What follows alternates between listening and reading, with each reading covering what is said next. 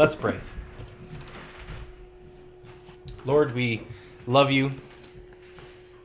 We're grateful to you, Lord, for your mercy that you have for us. We praise you for being such a good, kind, compassionate, and gracious God. I pray that as we hear from your word, you would give us understanding. You'd help us to see what you have for us. Help us to see the big picture. We ask it in Jesus' name. Amen. If you want to turn in your Bibles to the book of Mark, continuing our series, Mark chapter 5, starting today, Mark chapter 5. We are in the midst of 4 miracles recorded by Mark, the gospel writer, which are meant to showcase the sovereignty and the compassion of the Lord Jesus Christ.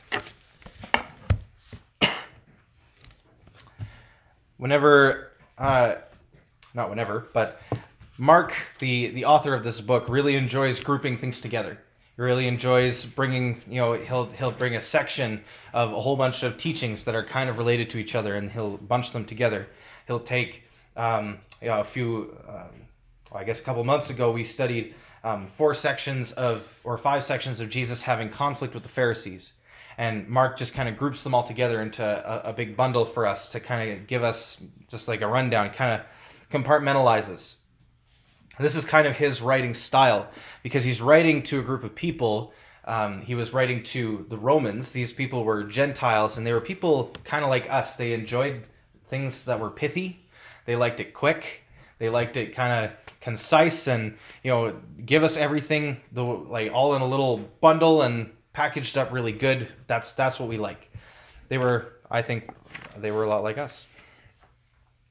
So the 4 miracles that Mark is giving us are Jesus calming a storm, healing a man with a demon, healing a woman with an issue of blood, and raising a little girl from the dead. Last week, we saw Jesus display his sovereign power over nature and creation, as well as his love towards his disciples. And this week, we will see his power over spiritual forces in the world, as well as his love towards lost people, lost souls, lost sinners in need of grace.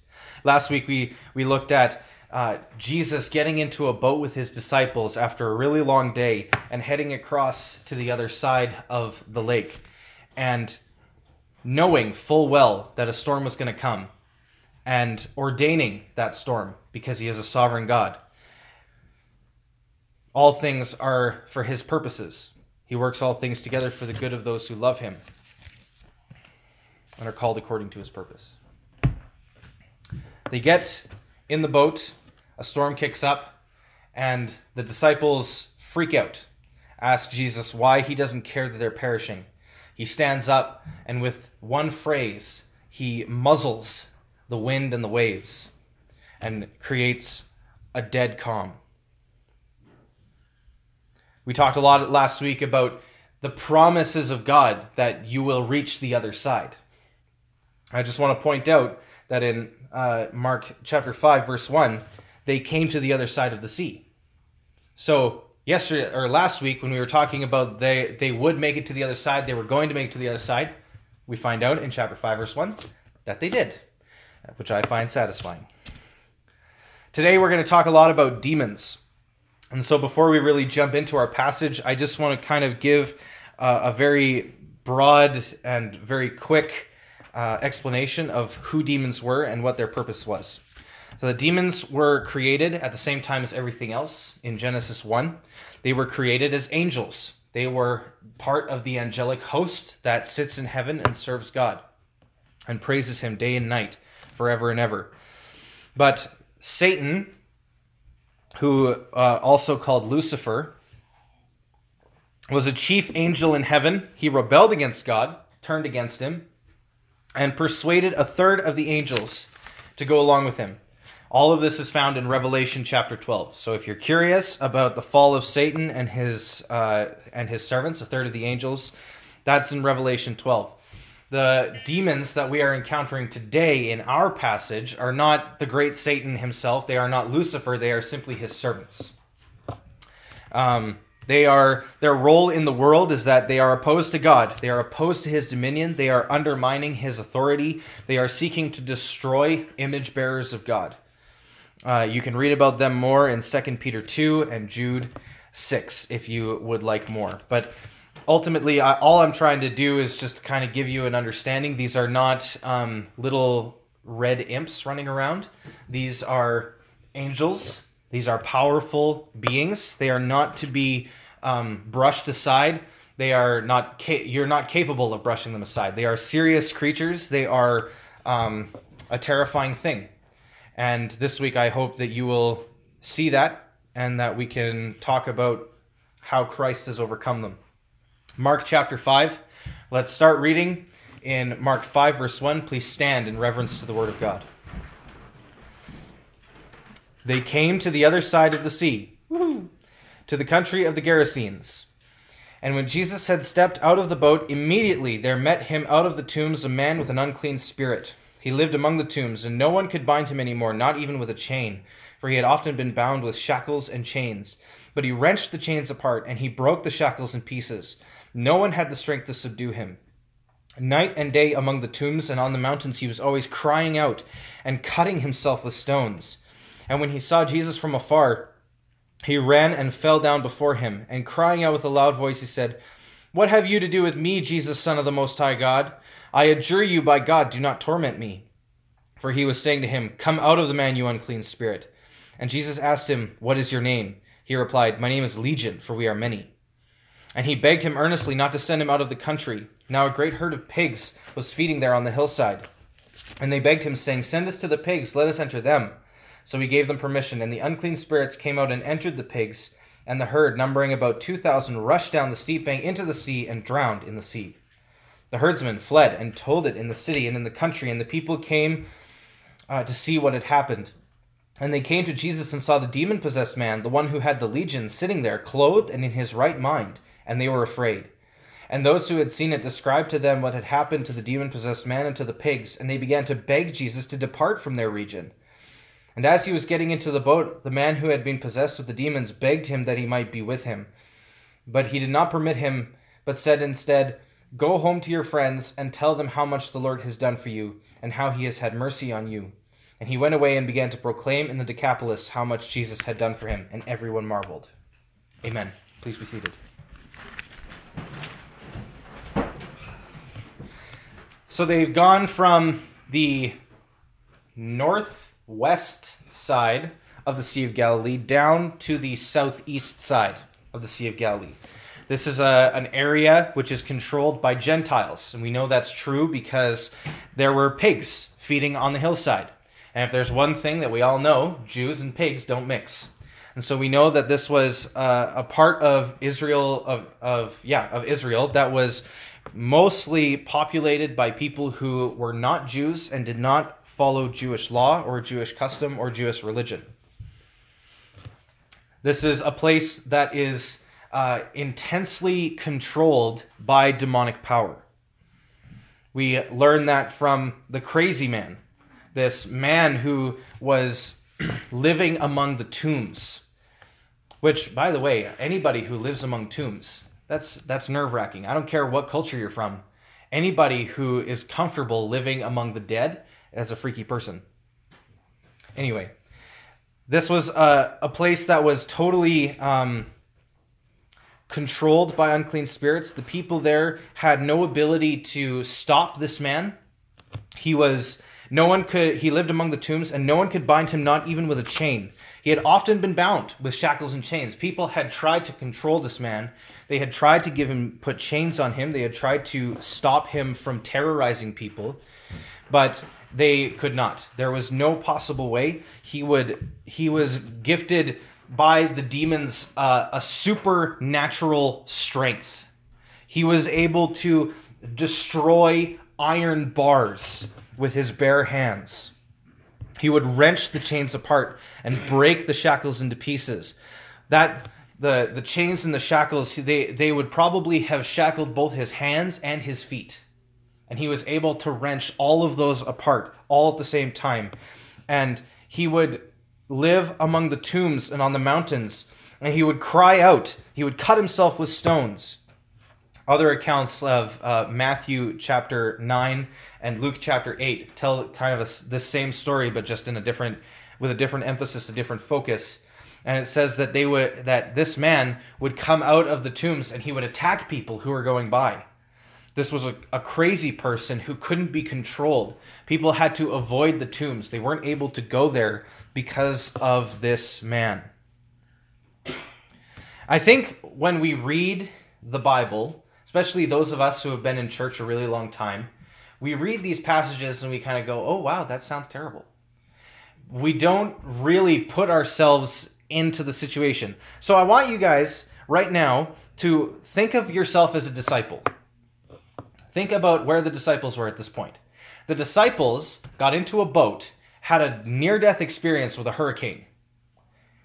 Jesus stands up and he calms the storm, and they are more terrified of Jesus than they are of the hurricane that was about to kill them. They finally get to the shore.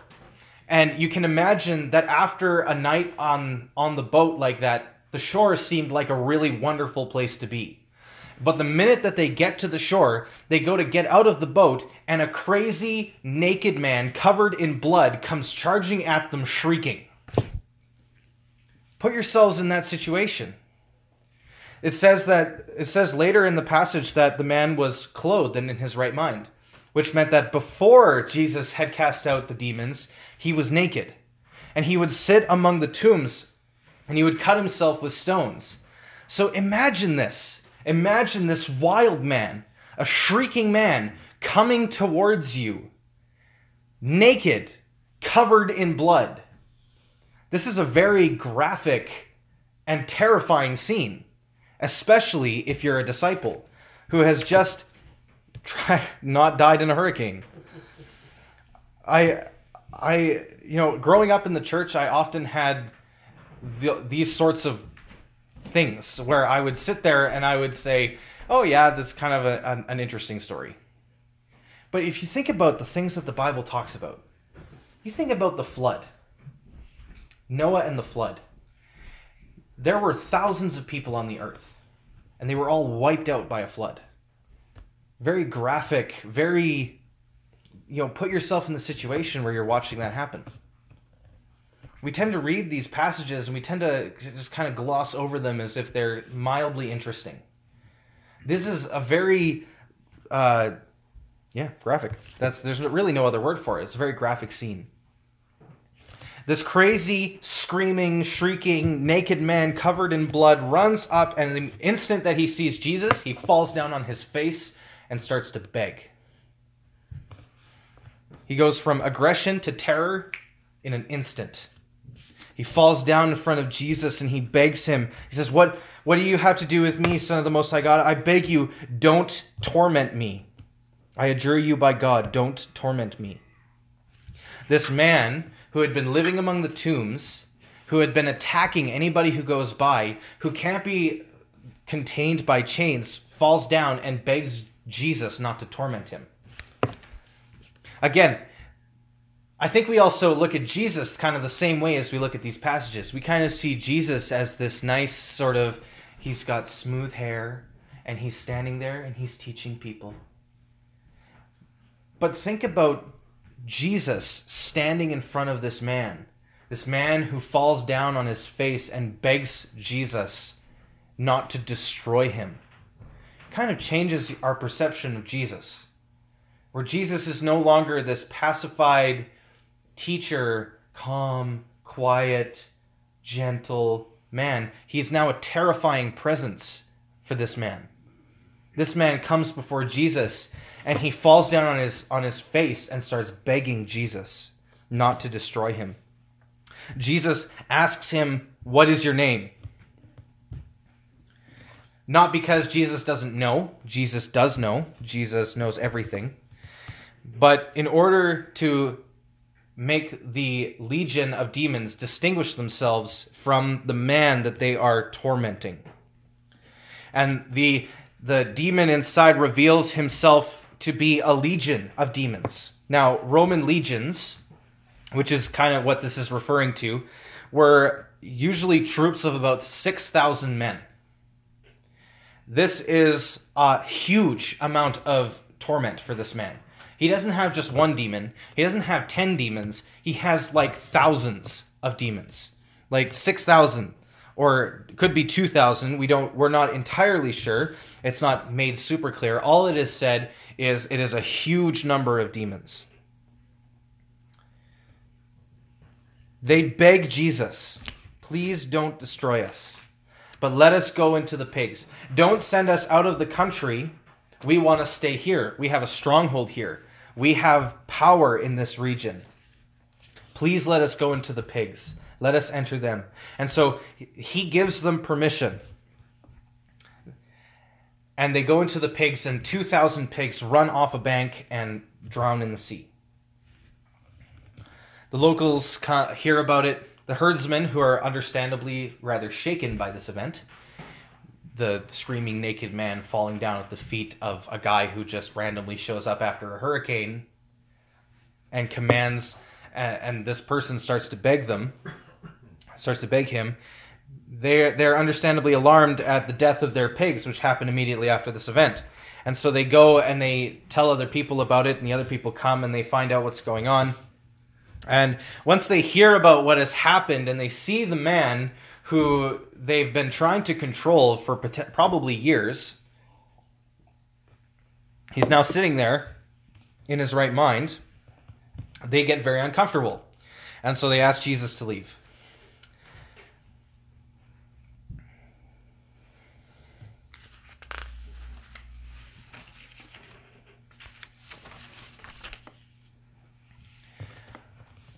Quite a story, really. It's pretty unbelievable. If you think about where this man started in the story to where he ended in the story, he's sitting at the feet of Jesus, clothed in his right mind, listening, hanging on every word that Jesus says, begging him to let him go with them. He doesn't even ask Jesus to wait so that he can go and tell his family that he's okay. He just wants to go with Jesus. That's all he wants.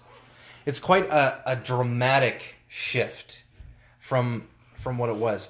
And it's all because of two things: the sovereign power of Christ and the loving compassion of our Lord. I want to talk about the things in this passage that really just display the amazing, amazing power of the Lord Jesus Christ. The demons go from attack to defend instantly upon seeing Jesus. Nobody could contain this man who was tormented by at least 2,000 demons.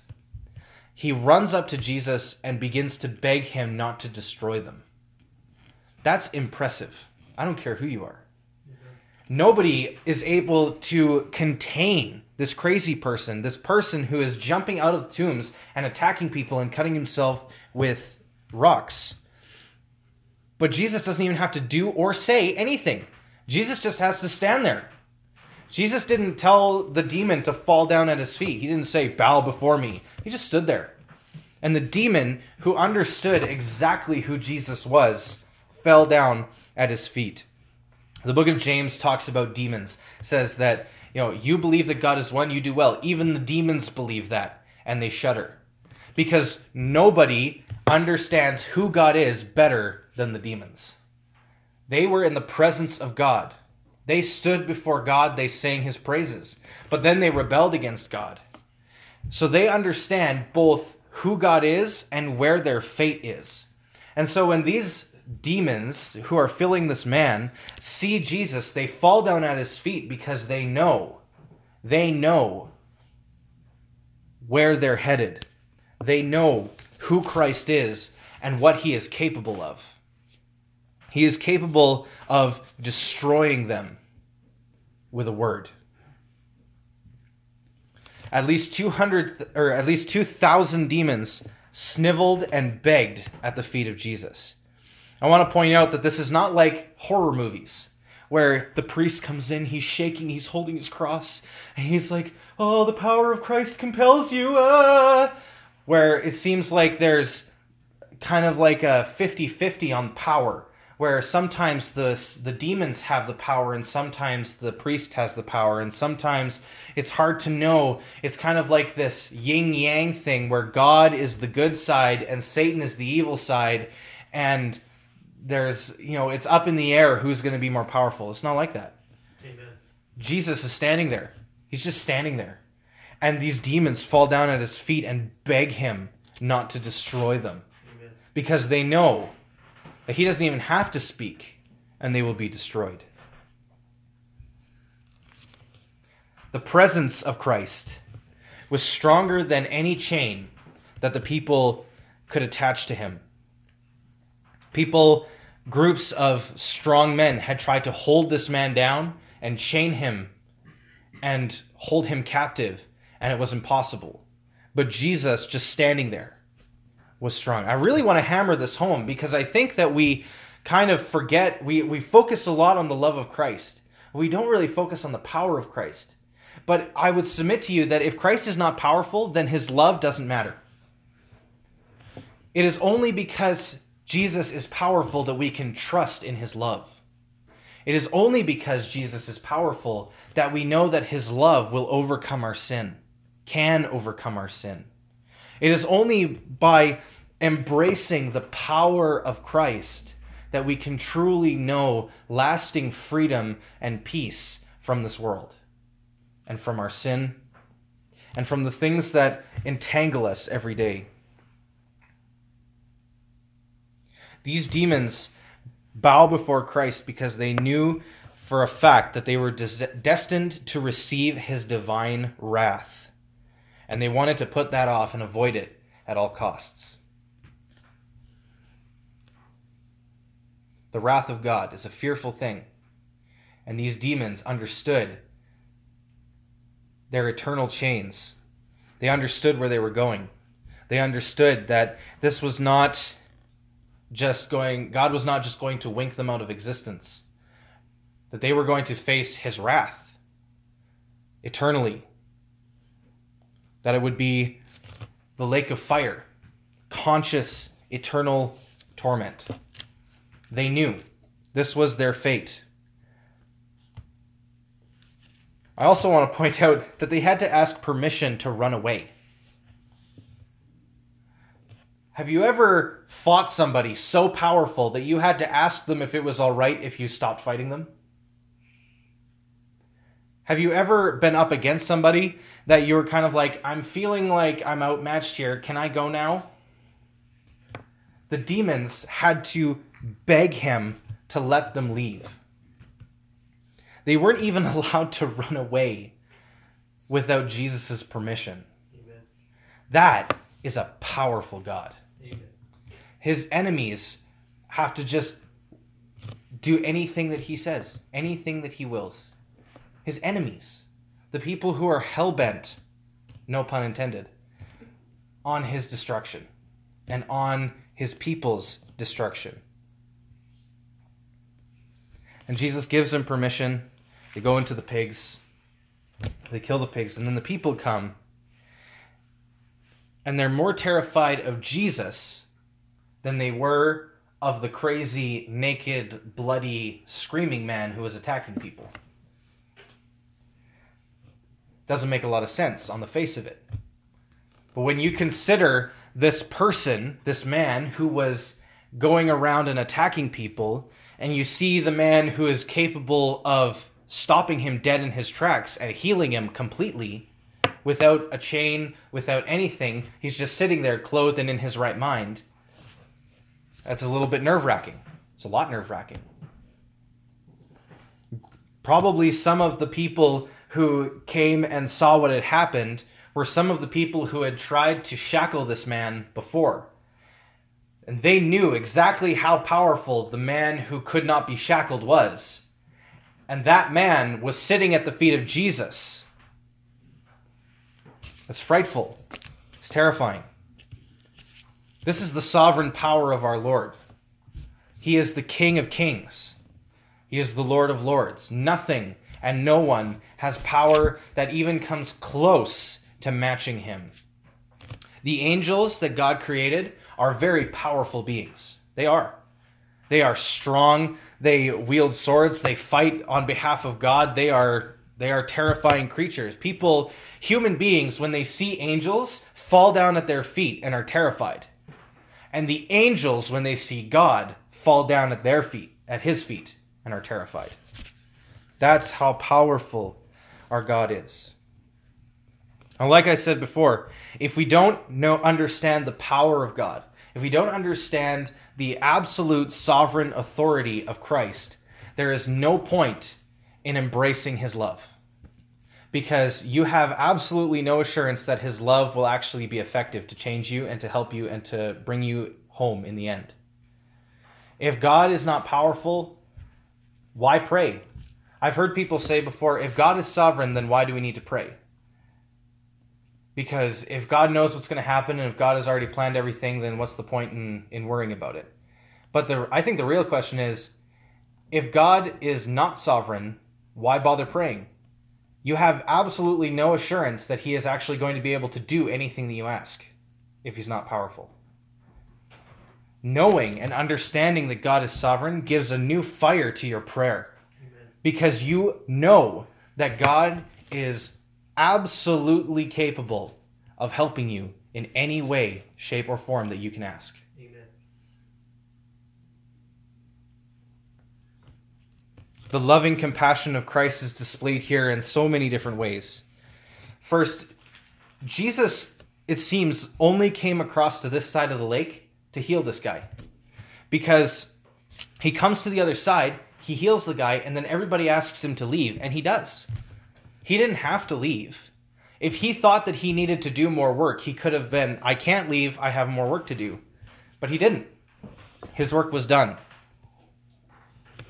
Jesus was so compassionate that he was willing to brave the storm, sort of, and come to the other side of the lake just for this one person to set them free. It's written in the scriptures, there is much rejoicing over one sinner who repents than of 99 righteous people who need no repentance. Christ cares about individuals.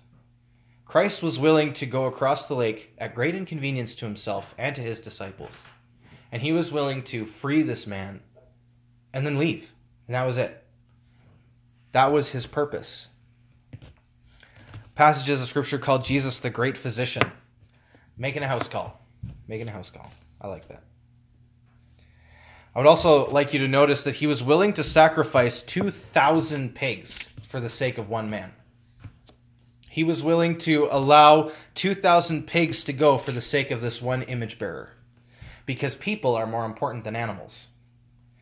One person is more important than 2,000 animals. And Jesus was willing to come to this man. He was willing to take the pain away from this man and to allow those pigs to die for the sake of his glory and this man's good. He radically changed this man. He didn't leave him in misery. He didn't just kind of cast out the demons and kind of just leave him there.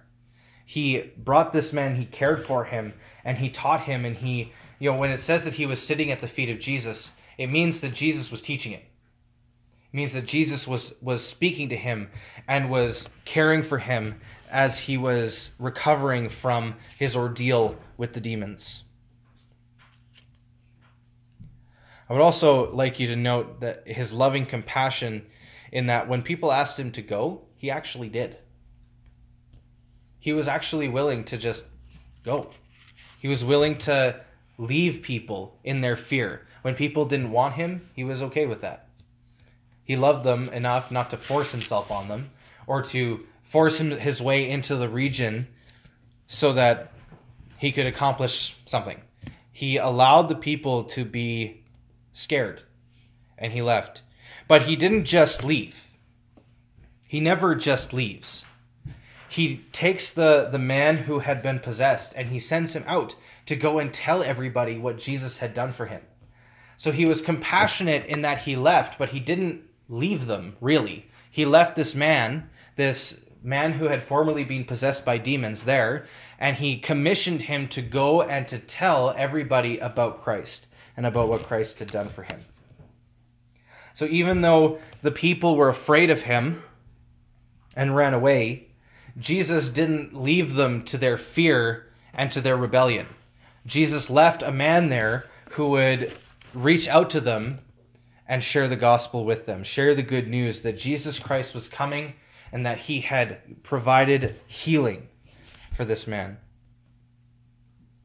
He said in verse 19, "Go home to your friends and tell them how much the Lord has done for you and how he has had mercy on you."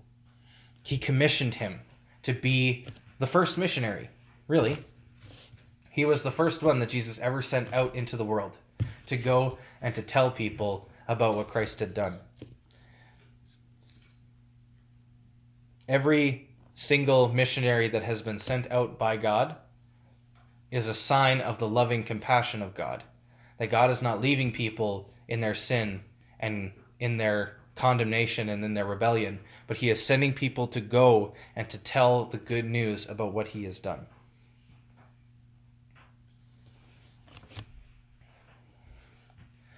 Don't be afraid. That's what I want to leave you with today. Our God is both incredibly loving and incredibly powerful. Amen. Which means that anything that you're facing, anything, is a drop in the pond, is nothing compared to the bucket of God's grace, the bucket of God's love, the 2-ton bucket of God's love. I don't even know. Don't be afraid of the things in your life which are threatening to choke you and to crush you. Because our God is so powerful that 6,000 demons fell at his feet and asked for permission to run away. That's a very impressive display of power. Jesus was willing to go across the lake just to heal one man. Jesus will come and heal you and care for you. He provides for us now an even better healing than he provided for this man. He heals our souls. He gives us the gift of eternal life. For us, we have to repent of our sin, turn away from it, put our faith in the powerful God. Trust in his grace. Trust that his death and his resurrection was enough to pay the price because he is infinitely powerful and supremely loving. And now it is our duty as Christians to go and to tell others about the transforming love of Christ. This man was not allowed to just be healed. He had to be healed and go and tell. Jesus commanded him, go, tell your friends. This is something for us as well. We are not allowed to just be Christians. We are also commanded to go and tell others. It's our responsibility. It's what Christ has commanded for this man. It's what Christ has commanded for all of his disciples. Which means that if you have never told anybody about your faith, if you've never told anyone about Christ and about what Christ has done for you, you're living in sin and disobedience. And it's time for you to repent of that sin. It's time for you to tell people about your faith. It's time for you to tell people about this powerful and amazing God. This amazing, loving God who is willing to cross a lake just to save one man.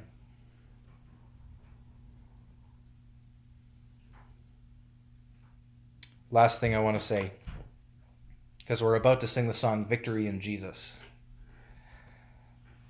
Christ is amazing. Truly. I hope that through this sermon, you have picked up on the idea that Jesus is amazing. That Jesus doesn't have to do anything and he is just amazing. He just stands there and he's amazing. and that he provides victory with words. He doesn't have to do anything. He doesn't have to make you do cartwheels and good works or anything like that. Your victory comes in Christ just by believing in Christ, because he is amazingly powerful and he is supremely good. And for this man, he made victory possible. And he made victory possible for all of us by giving himself on the cross, dying and rising to life. He has crushed the power of death, and he has made it so that we have victory through our Lord Jesus Christ. And that is a great and glorious thing. Let's pray. Father, you are so good. You sent your Son to be our righteousness, to take the sin that we have committed, the sin that we deserve to die for, and you took it upon yourself, Lord, and you died for us. But you did not end it in death. Death is swallowed up in victory.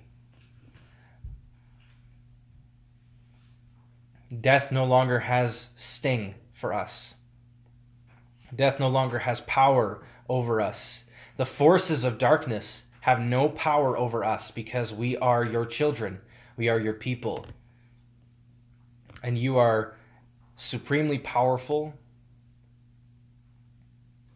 And you are incredibly loving and compassionate. I pray that we would carry that with us. And I pray that you would not allow us to be complacent. I pray that you would not allow us to sit around and be lazy.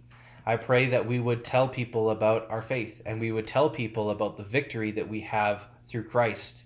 That pain and sorrow come our way, but the sting of death is no longer, because Christ has overcome by the power of the cross.